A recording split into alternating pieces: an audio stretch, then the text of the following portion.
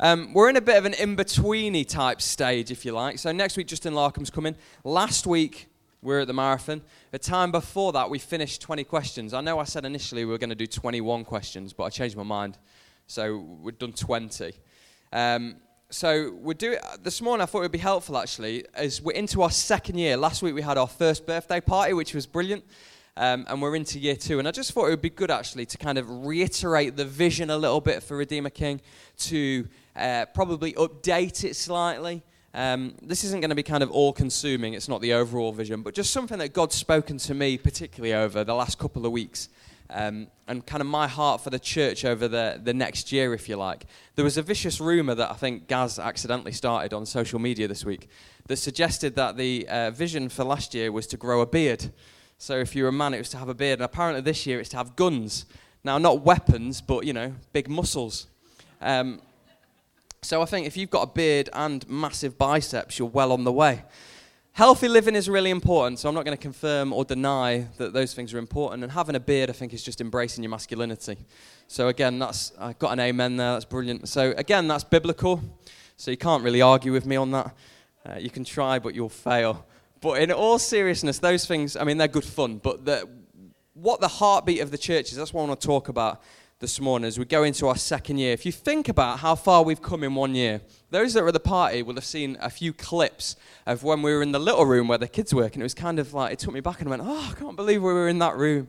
But if you just think about all that's changed in this last year, Redeemer Kids has launched properly. For the first 3 months of Redeemer King's existence, the kids were in with us for the whole service, running around, crawling around, screaming around. It was chaos. It was brilliant, but it was chaos. That's only been going for like 6 or 7 months that change has been in place. Connect didn't exist. Connect groups didn't exist. There's all sorts of things that have come into play in the last year. We had our first baptism services where people were baptized, people came to faith. The worship group has grown and developed. We've taught the book of Acts. We've taught 20 questions. If you think about it, for 1 year, it seems like we've achieved quite a lot. And you could go, brilliant. We can kind of just chill out now and just cruise into the future nice and steady. But actually what I'm going to say tomorrow, we'll just transform that, because we're not going to just settle. We're going to go bigger and bolder and better than the first year in our second. The church has grown from the first Sunday, both, I believe, numerically, but also spiritually. And that's the important part almost, that those who are coming along are meeting with Jesus. That's what we're about. We want you to encounter him, encounter his spirit, and be transformed as you do. At the party last Saturday, I've got 4 people out at the front, and they just shared their story. And it was 4 lives where they just said, well, I've met God this year, and it's just completely changed my life. That is what we're about. I'm not going to have... We've not got massively fancy vision statements and massively fancy, do this, do that on the website. There's nothing like that. Our heart is, mine and Carl's and the leadership's, is that you just meet with Jesus. And it's actually as you meet with him that he would transform you and make you more like him. So I want to hear more stories like those we heard on Saturday in the year 2. We do have the kind of faith, hope, life thing. And that, I suppose, is what we want to be, a community that is full of faith. A bold faith that is bigger than ever before. We have hope because we know Jesus and we know what's coming. And we point to the hope we have in Jesus. We point beyond ourselves. And we have life. And I don't mean that in everybody's got life. As in, we have spiritual new life. It's exciting. It changes us. We're to have life and life to the full, Jesus says. It's not to be stagnant and as it was before. So I don't want us to settle. In many ways, that would be the easy thing to do, to say, we've come so far, we've done so much, it's brilliant. But God has massive plans, I believe, for this community of people, massive plans for the world, if you like. And I'm not ashamed to say that why can't we be a church that resources the nations? Why can't we be a church that has an impact that goes beyond Chesterfield, that impacts our nation, that impacts the world? You see, I would rather have a massive vision and have a go than to have a really small vision. So that's what I want to say this morning, is we're going to have a big vision and we'll have a go. We'll do our best. And I think that's better than having it the other way around. I've got a huge vision to see many thousands and thousands and thousands of lives transformed as they meet with Jesus, don't you? That's got to be the end game, that we want to see thousands of people meet with him. I want us to thrive, if you like. Not just survive, not just go through the motions of being a church and doing the things, but to thrive. to see God's Spirit fall and do absolutely incredible things. Last Saturday night, if you were with us, Carl briefly shared about Nehemiah and the story of Nehemiah, one of the shortest guys in the Bible, Nehemiah. I've got to get that in. He was sent by God to oversee the building or the rebuilding of the wall in Jerusalem, which might seem a bit odd, but if you go through Bible history, it's quite significant. Jerusalem's like the center of Israel, and their walls being down is just a disaster. So he went and he rebuilt the walls, and they prayed and they fasted, and then they cracked on, and it was a case of all hands on deck. And in 52 days, these people managed to rebuild the walls of Jerusalem, which is amazing, isn't it, if you think about it? In just 52 days, they managed to do all that. The job was done, and it was a miracle of lots of prayer, but actually people putting their hands to it and people getting on. You know, they had to fight, they had to defend. You can almost picture like the guy who was the baker fighting with a sword to protect. Or it even says actually the perfume maker was there building. It wasn't just skilled tradesmen that were rebuilding the wall. They were all doing it together. And that meant that they did it in 52 days. And we're not rebuilding a wall, are we? We're not going to build a wall around Chesterfield to protect it from Yorkshire. We're not going to do anything like that. But I would rather the church be known as we are in the business of rebuilding lives. That we see lives built upon Jesus Christ, that lives that are broken, lives that are torn down, as they meet with Jesus, they start to rebuild their lives upon something sure. And we can do that. We're constantly doing that, aren't we? If you're a Christian here today, our lives should be being changed and being built upon something else. It shouldn't be the same as it was last year. And the only reason that that wall was built in Jerusalem, it wasn't that they were particularly good at building. It was because God graced it. It was because God gave them the strength. God protected them. And that's exactly the same for us going forward. Is we want God's strength, God's protection to do it. Matthew 16 says this, I tell you that you're Peter. He's talking to Peter, Jesus. He says, on this rock I will build my church, and the gates of hell will not overcome it. And I love that verse, and a lot of people get confused and think Peter's like Peter's the one that the church is built upon. But Jesus here says, I will build my church. He doesn't say, I will build Peter's church. Peter happens to be one who sparks it, but Jesus says, I will build my church. This is not Dan's church, it's not Carl's church, it's not Joe's church, it's not Laura's church, it's Jesus' church. And that is the kind of foundation of what we're doing and where we're going. And we can play our part in preventing the gates of hell overcoming it. Jesus says, the gates of hell will never overcome my church. And you know what? I don't just want to settle for that. I want to push back the gates of hell. I want to push back the darkness that more people that are lost in darkness would walk in his marvelous light. Don't we want that? So that's the kind of brief thing. But what does it mean for us as a church? And I've got 3 things that I believe if you're part of a community, there's 3 things that kind of help us as we go forward. The first one is in church, everyone needs somebody to know, everyone needs something to do, and everybody needs someone to become. And I think if we kind of, over this next year, we remember these things, we carry on with those things, then I think we'll do quite well. I want to read from, if you've got a Bible, I'm going to read from Romans 12. I'm just going to read a passage of Scripture. I'm not going to necessarily comment on it too much. But everybody needs someone to know. And this is from Romans 12. I'm going to read from verse 3. And it says this, for by the grace given to me, I say to everyone among you not to think of himself more highly than he ought to think, but to think with sober judgment, each according to the measure of faith that God has assigned. For as in one body we have many members, and the members do not all have the same function, so we, though many, are one body in Christ, and individually members of one another, having gifts that differ according to the grace given to us. Let us use them, if prophecy in proportion to our faith, if service in our serving, the one who teaches in his teaching, to the one who encourages in his encouragement, to one who contributes in generosity, the one who leads with zeal, the one who does acts of mercy with cheerfulness. And then he says, let love be genuine, abhor what is evil, hold fast to what is good, love one another with brotherly affection, outdo one another in showing honor. Do not be slothful in zeal, fervent in spirit, serve the Lord, rejoice in hope, be patient in tribulation, be constant in prayer. Contribute to the needs of the saints and seek to show hospitality. Bless those who persecute you, bless and do not curse them. Rejoice with those who rejoice and weep with those who weep. Live in harmony with one another. Do not be haughty, but associate with the lowly.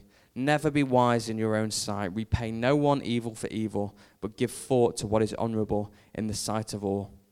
If possible, So far as it depends on you, live peaceably with all.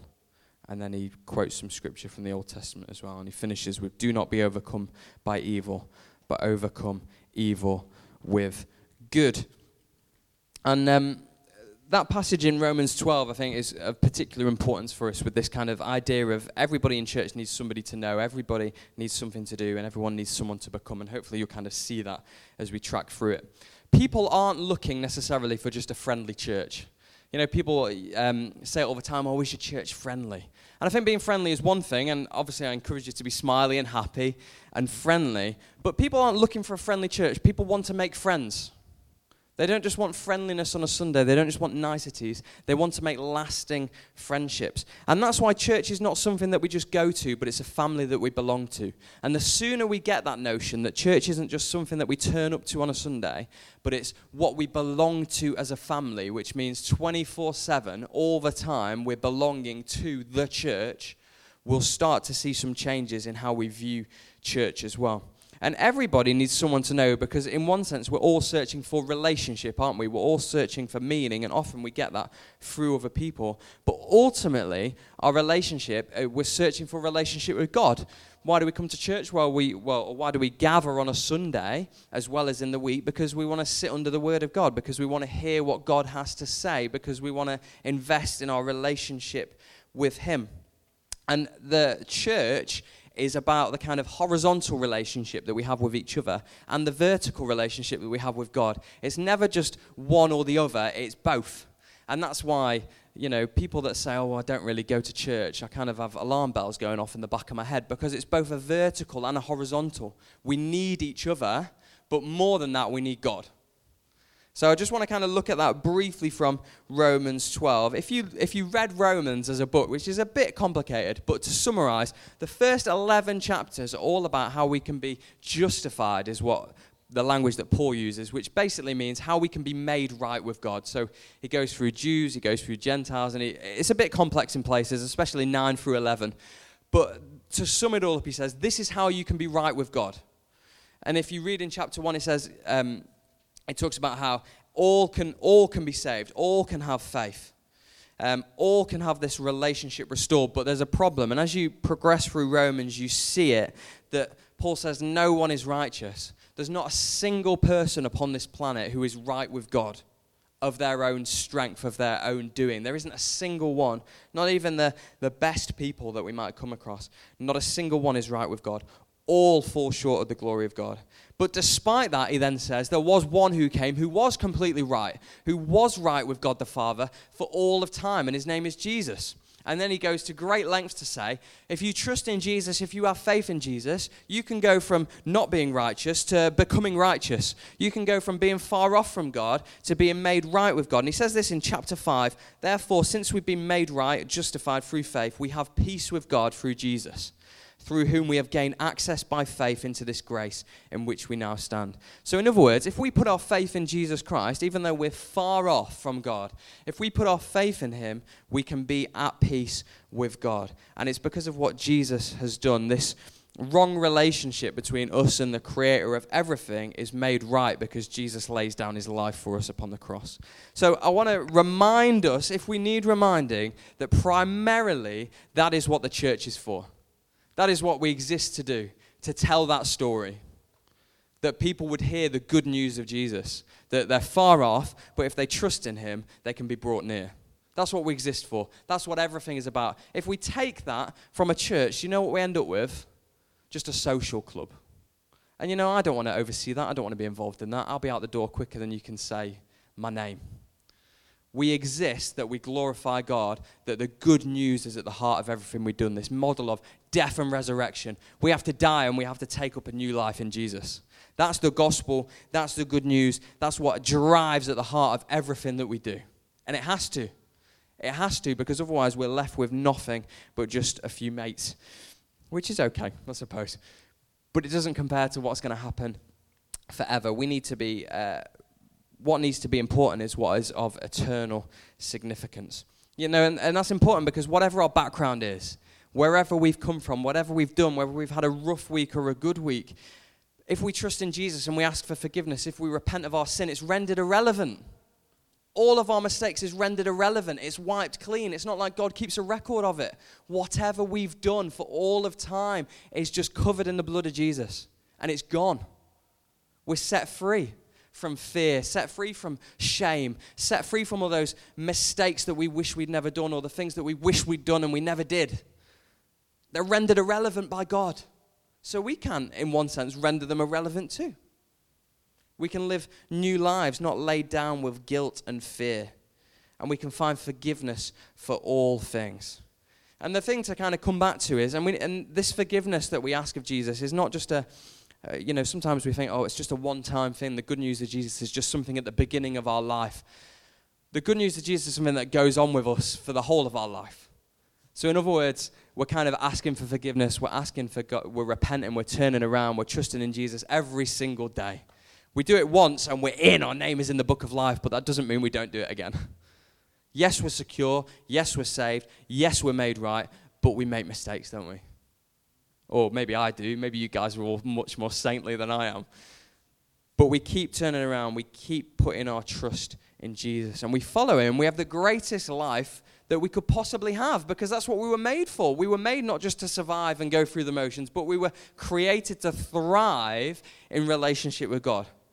And that's what has to be the very heartbeat of the church. And it says this in Romans 12:4. Just as each of us has one body with many members, and these members do not all have the same function, so in Christ, we who are many form one body, and each member belongs to all the others.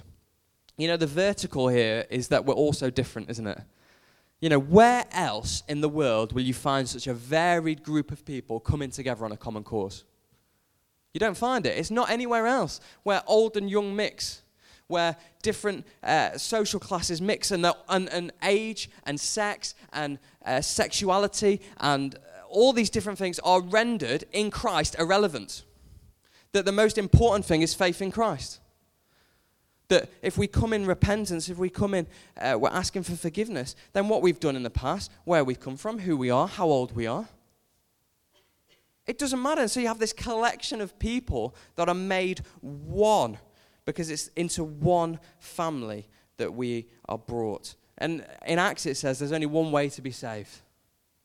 And that's at the name of Jesus. And so we're only brought into one family. There's only one name that can save us. So there's only one family of believers, both this church and every other church across the globe. And over the years to come, I hope and I pray that we see lives transformed and lives changed and people brought into that family as they meet with Jesus. And the horizontal here is that we are a family, which means if you're a Christian, then I'm your brother. That's bad news, isn't it? You know, we're kind of related. That's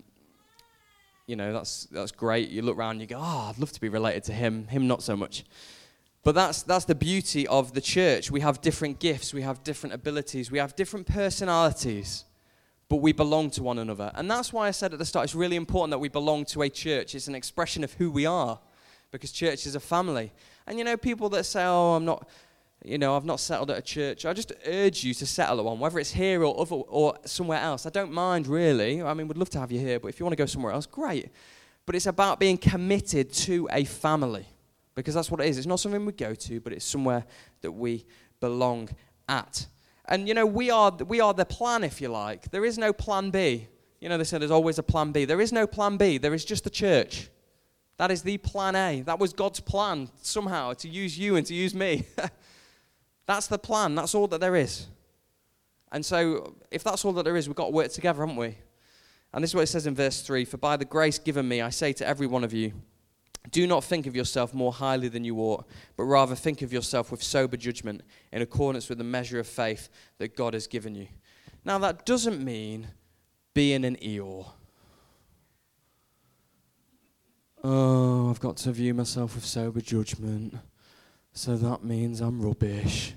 That's not sober, that's just being depressing. That's just being an Eeyore. That's not what Paul is saying at all. He's saying, don't be down on your skills and abilities, but don't be too hot on them either. Be realistic about who you are and what God has done. And you know, the best way of being realistic about our skills and abilities is to build other people up. Is to encourage other people's gifts and other people's abilities. And as Paul says, put others before ourselves. Humility, I like to think of it as it's thinking of yourself less. It's not thinking less of yourself. It's not being an Eeyore, but it's thinking of yourself less. It's putting other people before you.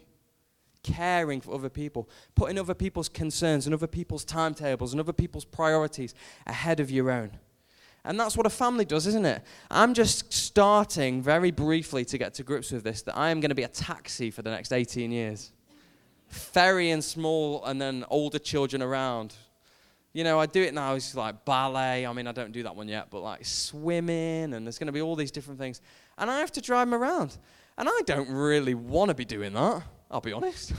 I'd rather be doing other things. But it's kind of, that's what a family does, and you put others before yourself. And it's the same with the church. If everybody puts another person before themselves, you get catered for too. Have you thought about that? Because somebody else is putting you before them. Now, that's not a good reason to do it, and you do it even if somebody hasn't put yourself before them. But that's the way we should be living our lives, is to put other people before ourselves. And that's the horizontal, really, and that's what I want us to do as a church, to have that culture of we're generous with one another, with doing things for one another. Even if it doesn't fit our skill set or our personality, we'll still do it. We'll still believe the best, and we'll still go out of our way to help one another. Why? Because that's what a family should do. Why? Because Jesus went massively out of his way so that he could rescue us. Massively out of his way. He left heaven to come to earth, to die upon a cross, to give us new life. So the least we can do is operate grace and love towards one another. So that's the first thing. We all need someone to know. We don't just want to be friendly, we want to make friends. So can I encourage you that if there are faces that you don't necessarily know too well in this room, we've been together a year now, let's start to get to know them a little better. Talk to people we don't know. That can be the challenge for the next month. Talk to a stranger so that you don't have to operate stranger danger policy anymore. Make that stranger a friend. So that's the first thing to do, is we all need someone to know. Secondly, everyone needs something to do. Paul uses this metaphor in Romans 12. He uses it in 1 Corinthians 12 as well, where he talks about the church as a body. So he talks about, just as my body has got lots of different parts, legs that don't work, and arms, and a head, and all these kind of things, he says the church is the same, and we all need one another in order to operate and work as we should. This is from verse 4. Just as each of us has one body with many members, and these members do not all have the same function, as in my foot doesn't do the same thing as my hand, so in Christ we who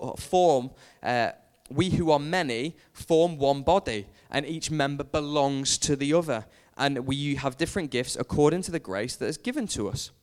So the opportunity here is for every single one of us to operate our gifting or our abilities and serve. It's the opportunity to be who we were created to be. And I can tell you that as we go into our second year, there is loads and loads and loads that needs doing. Why? Because there's so much to do. I don't want anyone to perish. There will always be loads to do. There will always be more to do. Because there's people out there that don't know Jesus. So there's always going to be lots and lots and lots that we can do. And so the question that kind of goes in my mind, I don't know if this is the right thing, because Paul uses it as a metaphor, is like, I wonder what part of the body I am. You know, am I the lips or the tongue, you know, the annoying thing that just gets in the way and just carries on talking? What am I? And, you know, you might be sat there thinking, what can I be? Which part of the body am I? You know, just hope I'm not the appendix. Because if I'm the appendix, all I do is blow up and I hurt people. We don't want any appendixes. So if you're an appendix, doors there. But, you know, you don't want to be the appendix or the intestine or anything else. I won't go there. But we don't want to go down that region, really. But we all have something to do. And we all have a function and a role to play. And the point is, people need to meet Jesus. And because people need to meet Jesus, we all have different roles and functions and gifts and abilities. We all have different contacts and ways that we can point people towards him. You know, if Nehemiah, in that story, it just wouldn't have worked if it was just a few of them. You know, Nehemiah himself wasn't a builder. Ezra wasn't a builder, but they're building. They're cracking. Ezra was a priest. But you can just kind of see him like badly laying mortar and badly putting a brick on there and doing his best. Because that's what they were doing. They were just mucking in. They had to defend. They had to have people who, you know, it's like me standing on the wall with a sword. I wouldn't know what to do with a sword. I'd be useless in a sword fight. But the fact is, those that needed to defend, defended. It wasn't just that they operated their gifts. And sometimes we use that, don't we, as a bit of a cop-out. We say, well, we go into Eeyore mode again. We need to be anti-Eeyore in this church. We go into Eeyore mode and we go, I'm just not gifted. I can't do that. Well, in this case, it doesn't matter. I'm not sure there is a gift for heavy lifting. I may be wrong. Someone correct me. But I'm not sure that is kind of a spiritual gifting. Oh, I've got the gift of being able to lift incredibly heavy things. And I'm really good at it. I think that's something that most of us can probably do. Just as in this case, I'm not saying that building isn't a skill, because DIY and all that is just incredible. But in this case, putting a brick on a wall, everybody could do that. Picking up a sword and looking intimidating, even if they're not, everybody could do it. Everybody could muck in and try. And that's what we have to do. The scribes mucked in, the priests mucked in, and you know what the result was? They built the wall. God blessed it, and they saw amazing things. Basically, as Carl says, there's this incredibly theologically complex word that we need to do, and it's called stuff. There is lots of stuff for us to do to the end of people knowing Jesus. And we can't just limit it to, oh, I've got this gift, and so I only do this one thing and I don't do anything else. We can all contribute in lots of different ways. And, I loved the marathon last week. Not just because somehow I managed to run a half marathon. I'm impressed with myself, actually, like my body. I'll tell you what was amazing. I ran with John Wood, which was great. And we got to like mile 3 or 3.5, and we're on the bypass. And I just said, my knees, because I've got massively bad knees. And my knees started twinging, and John was like, we should pray. So we just prayed on the bypass. And from that point on, I had no pain in my knee for the rest of the run. That's amazing, isn't it? Which meant I could, and I did a little run on Thursday night. I ran 3.4 miles and my leg gave way. But it didn't happen on Marathon Sunday, which is remarkable. It's great. God was very kind to me last Sunday. But the point is, I love the marathon, not just because I was running it and doing a bit of exercise, but because somehow in our Western Christianity model of church, we expect people to come to us on a Sunday. We expect that Joe Bloggs down at the pub, Jeff, on a Saturday night is somehow, for no reason at all, going to wind up at church on Sunday morning. It ain't happening. And what was wonderful was we as the church went to them. It was fantastic. We had a presence in the park. Thousands of people would have seen the name Redeemer King and gone, what are you? Are you solicitors? Which I think happened, something like that. Are you involved in a law firm? Oh, no, not quite yet. Well, we're a church. Let me tell you about it. Fantastic. Fantastic that there were 25 people from the church that stewarded for 7 hours. And the people on the marathon, okay, not everybody will have known that there were Redeemer King stewards, but the people that organised the marathon will do. And we don't know what these seeds that we're sowing are going to make a difference in the future. What would we have done if we just stayed here? Nobody would have known. It wouldn't have made we'd have had a good time, I'm sure. But it was fantastic for the church, the people of God, to go to where people are at. And we'll be waiting an awful long time otherwise. So we've got to kind of realize that something to do, we can all participate, and a lot of it is actually just being Christ-like wherever we are. At home, at work, at the school gate. It's not simply about, I've got a gift to lead worship, or I've got a gift to be able to speak, or I've got a gift of accountancy. Those things are all incredibly important, and I'm blown away that we have those within the church. But it's more than that. But to say that, actually, if you do have a gift, look at what it says here. We all have different gifts according to the grace given to us.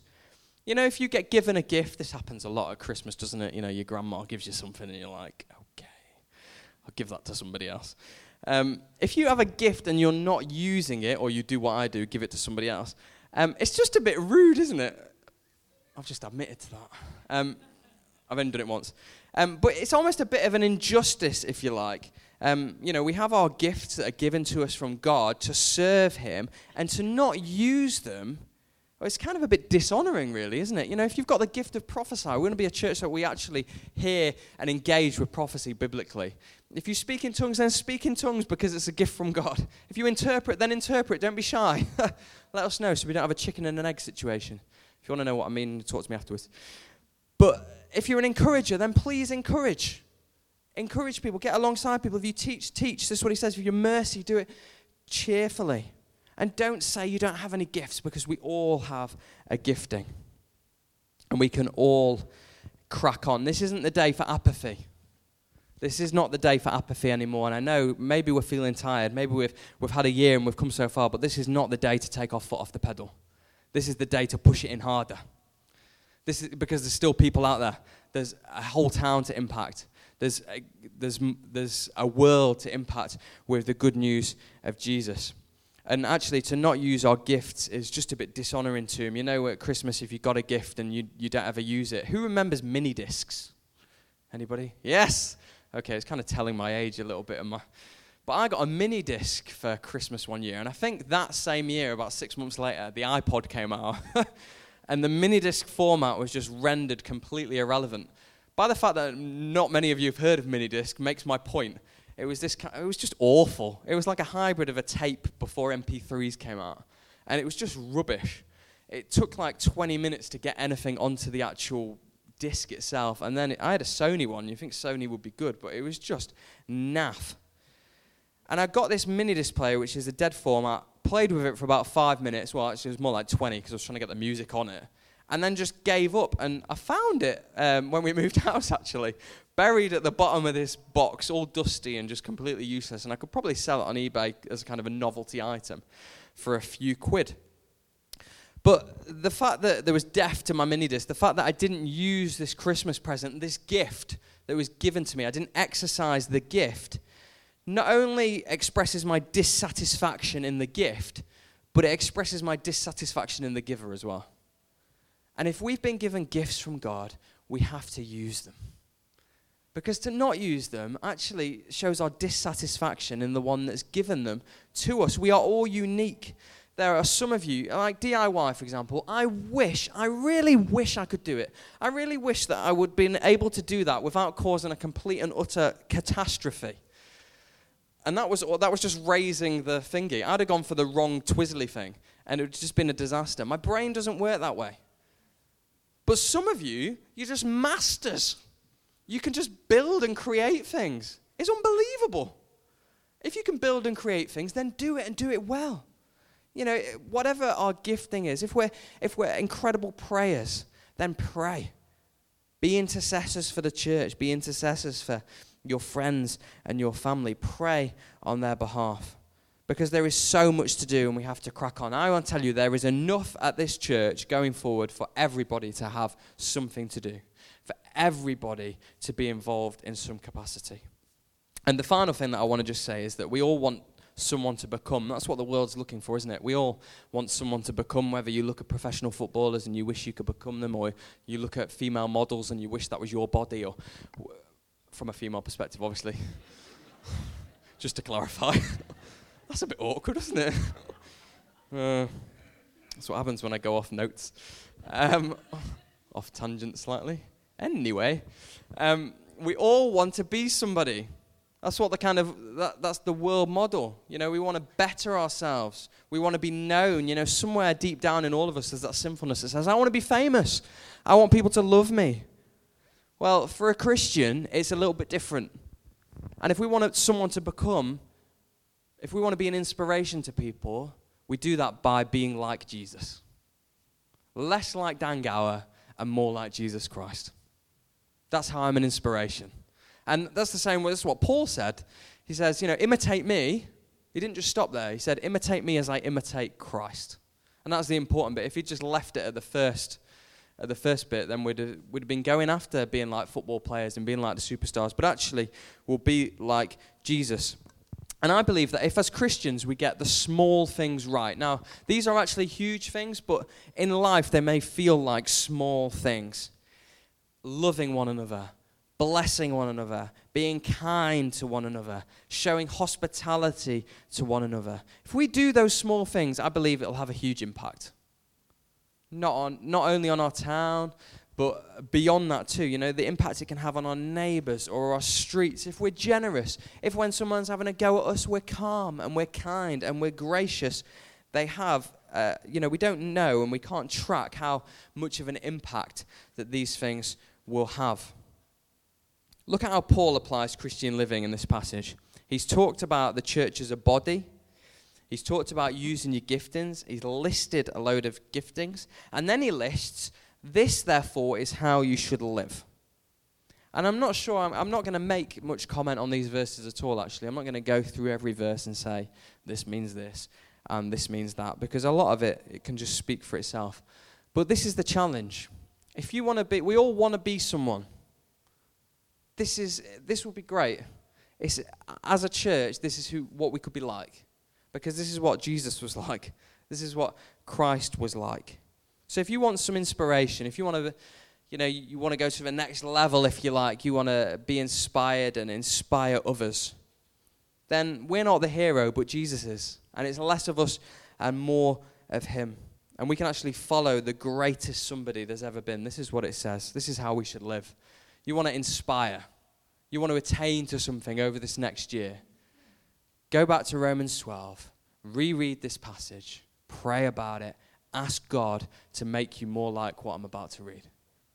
Love must be sincere. Hate what is evil. Cling to what is good. Be devoted to one another in love. Honor one another above yourself. Never be lacking in zeal. Never stop being enthusiastic and energetic. But keep your spiritual fervor.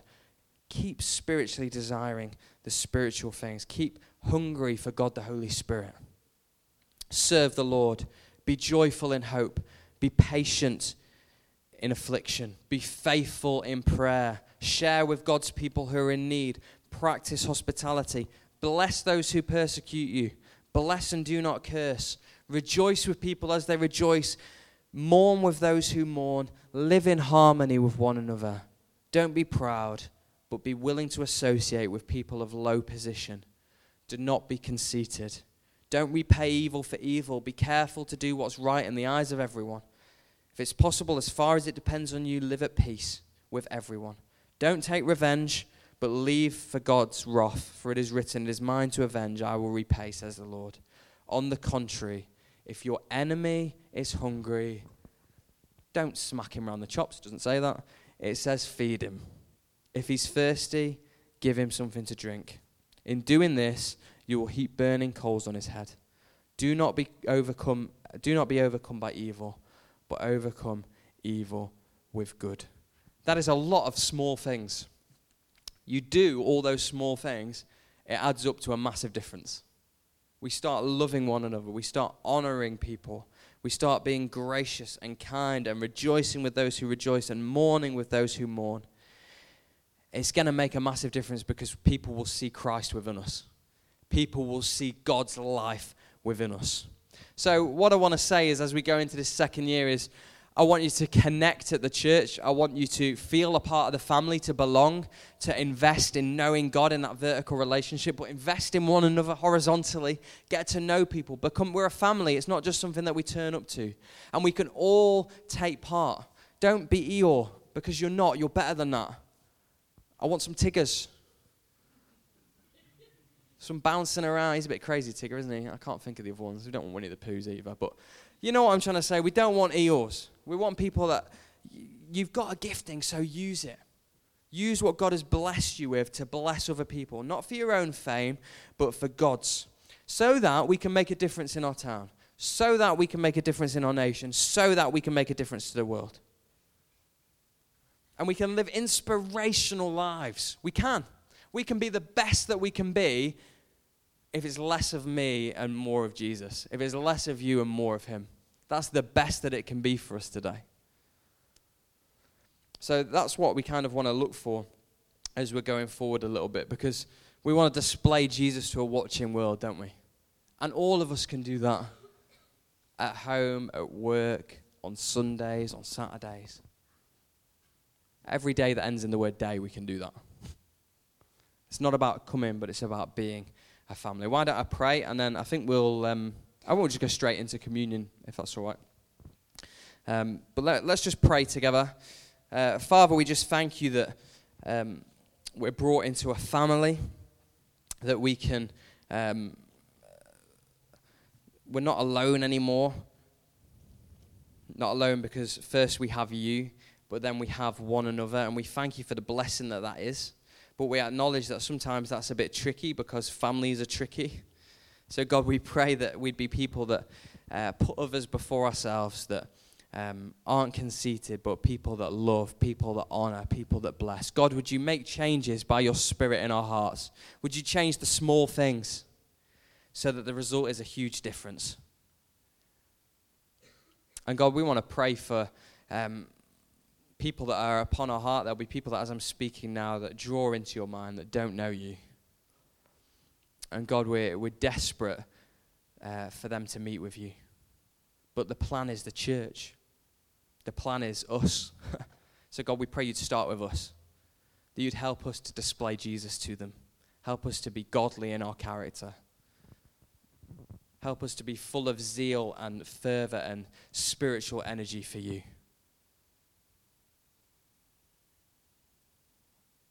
Jesus, remind us of your mission and what we're here to do. That none would perish.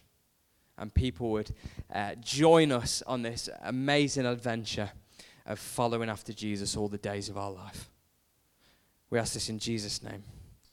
Amen.